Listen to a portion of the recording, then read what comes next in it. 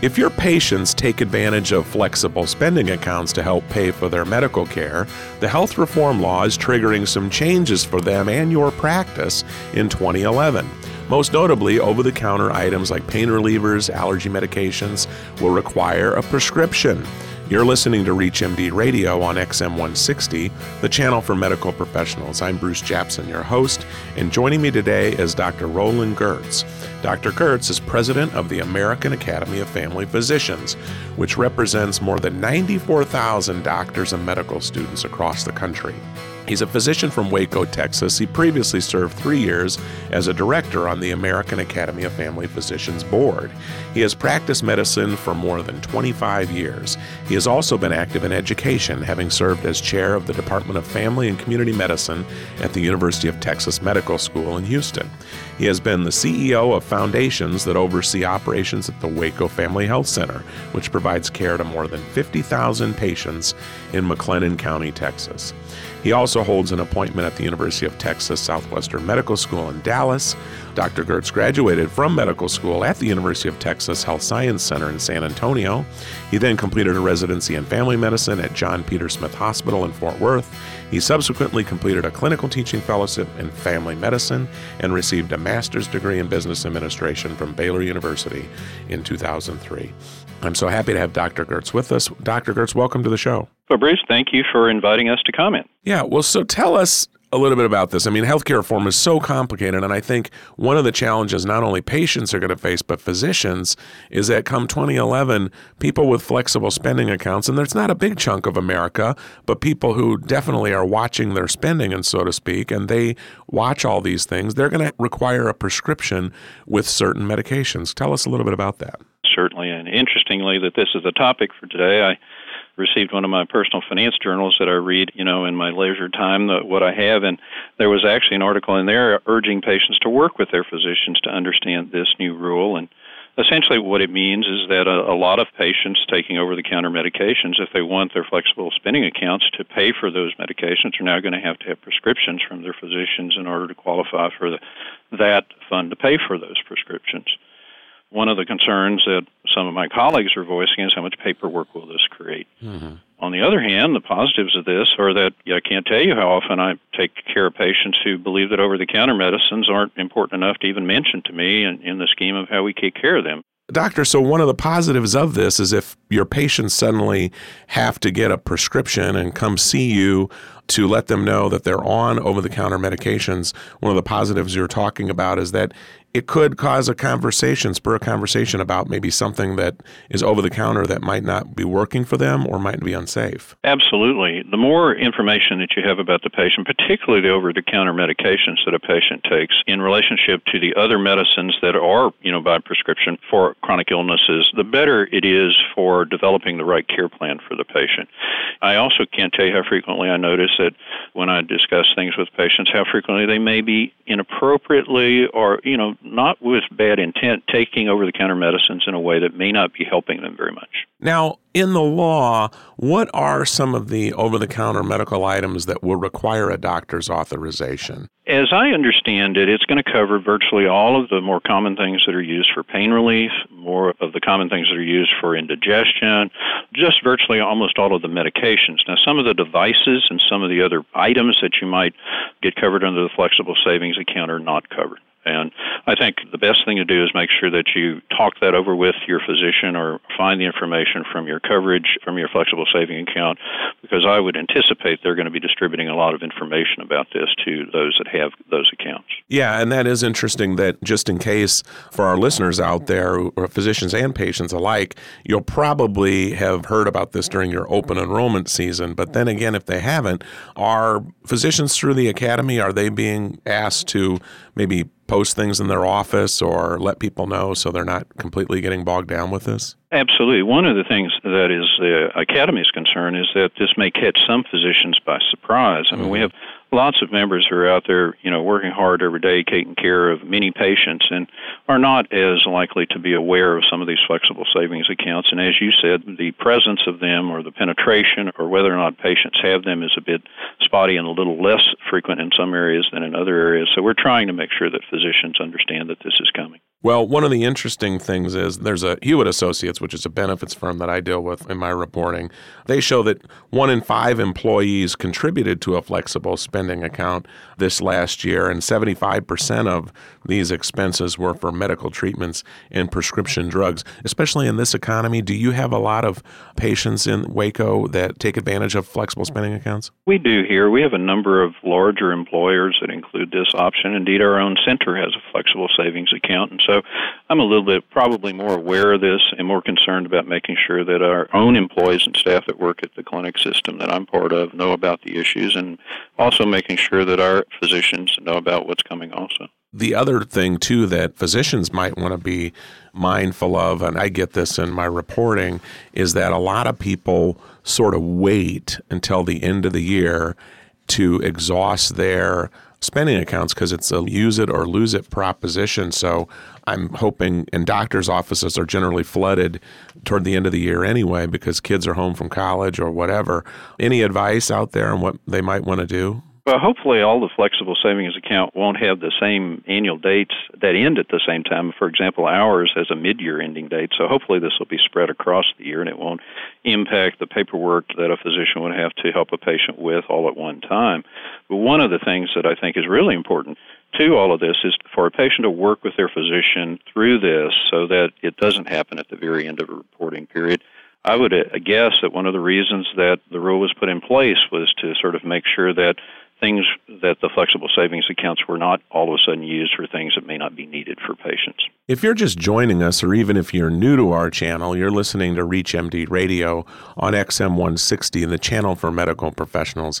I'm Bruce Japsen, your host, and joining me today is Dr. Roland Gertz. Dr. Gertz is a family physician. He joins us from his office in Waco, Texas, but he is the president of the American Academy of Family Physicians, and family physicians and primary care doctors across the country are going to be getting a lot of questions about the healthcare reform law, which has a lot of benefits. And one of them is this rule change that requires patients who have flexible spending accounts, of which that's not a huge number of people, but it's, we're talking 1 in 5 who work for big companies.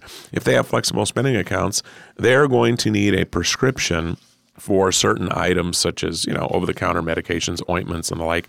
Now, doctor, we were talking earlier about some of the good things that this will bring as far as a conversation between patients.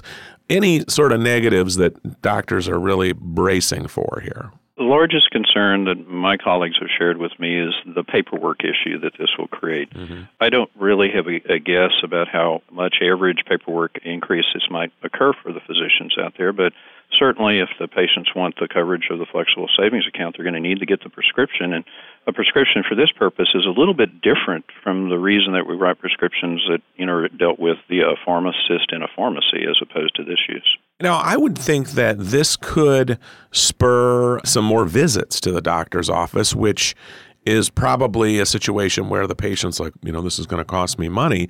But if it's under the healthcare reform, if it is a preventive measure, now does that qualify under healthcare reform where this would be covered? I don't know the answer to that exactly, particularly since it's the flexible savings account issue. It'd be my hope that patients would put a little thought into this and a little bit of planning and include this conversation if they have a flexible savings account with the other routine visits that, a patient should be having with their primary care physician and family physician as they go through their life. Yeah, that's a good point, because when you think about it, there really isn't a financial excuse anymore in this first year of healthcare reform for people not to go see their doctor to get things checked up, because they're not going to have to pay a copay or deductible for preventive medical care. That's correct. And so where was the family physicians on this issue? Was this, or how did this come about? I suppose if I were to have a member of Congress on the show, you'd get 535 different answers. So why was this figured into the bill on requiring prescriptions for over-the-counter medications? That's a good question, and interestingly, the Academy took no position on this and was not asked to take a position on it. And my guess, it was driven more from a validation of use of the flexible savings account, and maybe actually more from an IRS perspective than it was from a healthcare perspective, which are the areas that we focused on. Now, of the patients that you see that do use flexible spending accounts, just for maybe physicians out there listening, What kind of a person is this? Is this generally somebody who's, watching their savings, somebody who maybe has chronic conditions? Are these people fairly savvy about their health anyway? I think they're more in a category of people who do spend time planning, because obviously one of the questions you asked before, or the issue you brought up with flexible savings account, is that they're use it or lose it. So some of the more unhappy participants in flexible savings accounts I've seen are those that have, set out the amount that they anticipate using, don't use it, and then it goes back to the system because they don't retain that in the flexible savings accounts. The other types of accounts they might. So it does require patience to plan, and so most of the ones that I've seen are those that spend a little bit more time thinking about that. Well, I actually have a list here, too, just for people kind of thinking, oh, my goodness, what are they going to ask me about? And some of the over-the-counter items that will require a doctor's order are acid controllers, the allergy sinus medications, antibiotics that are over-the-counter. We brought up earlier the whole issue of safety. The FDA obviously has its hands full with a lot of issues, but increasingly I'm thinking of the good side of this is that, there have been a lot of high-profile instances where over-the-counter medicines, even cold medicines, more for children, have come under scrutiny, and you probably never have a patient come in and ask you about them. Unless there's, of course, a high-profile fatality. Unless there's a problem or an issue, that's correct. And again, many patients don't consider their over-the-counter usage of medicines as important to them or to mention to their physician, and this might increase that, and that would be good for that patient's care. And also, the other thing is a lot of people don't realize the number of things that are actually available over-the-counter. You're talking about certain catheters, diagnostic tests. I know there was a controversy that I wrote about where some of the big retailers, they were thinking about selling genetic tests over the counter, and then they sort of backtracked on that because it wasn't FDA approved. So you probably, a family physician, you see it all. There's probably all sorts of things out there that are over-the-counter, or maybe people think are over-the-counter, that they might be coming in and asking you about, which is probably a good thing. It is a good thing, and there have been over the last 10 or so years a number of previous prescription medicines that are now available over-the-counter, and one of the issues that you always are concerned about is whether or not the use of those and in the amount that they're being used may have some contradiction with the current prescription medicines that the patient really needs for hypertension, congestive heart failure, diabetes, or other types of chronic illnesses that need to be treated, appropriately and aggressively. And do you see any other things with health reform kicking in here that people should be mindful of related to this? Related to the flexible savings account, no, I think this is a somewhat more contained area, but there are a whole host of issues that are related to the health redesign that are going to begin kicking in after the first, particularly some insurance reforms that a lot of the American public have wanted to be in place for a number of years. And there are also an awful lot of regulation and rules yet to be written as far as some of the other implementation features of the Act. Well, with that, I would like to thank Dr. Roland Gertz, who's been our guest.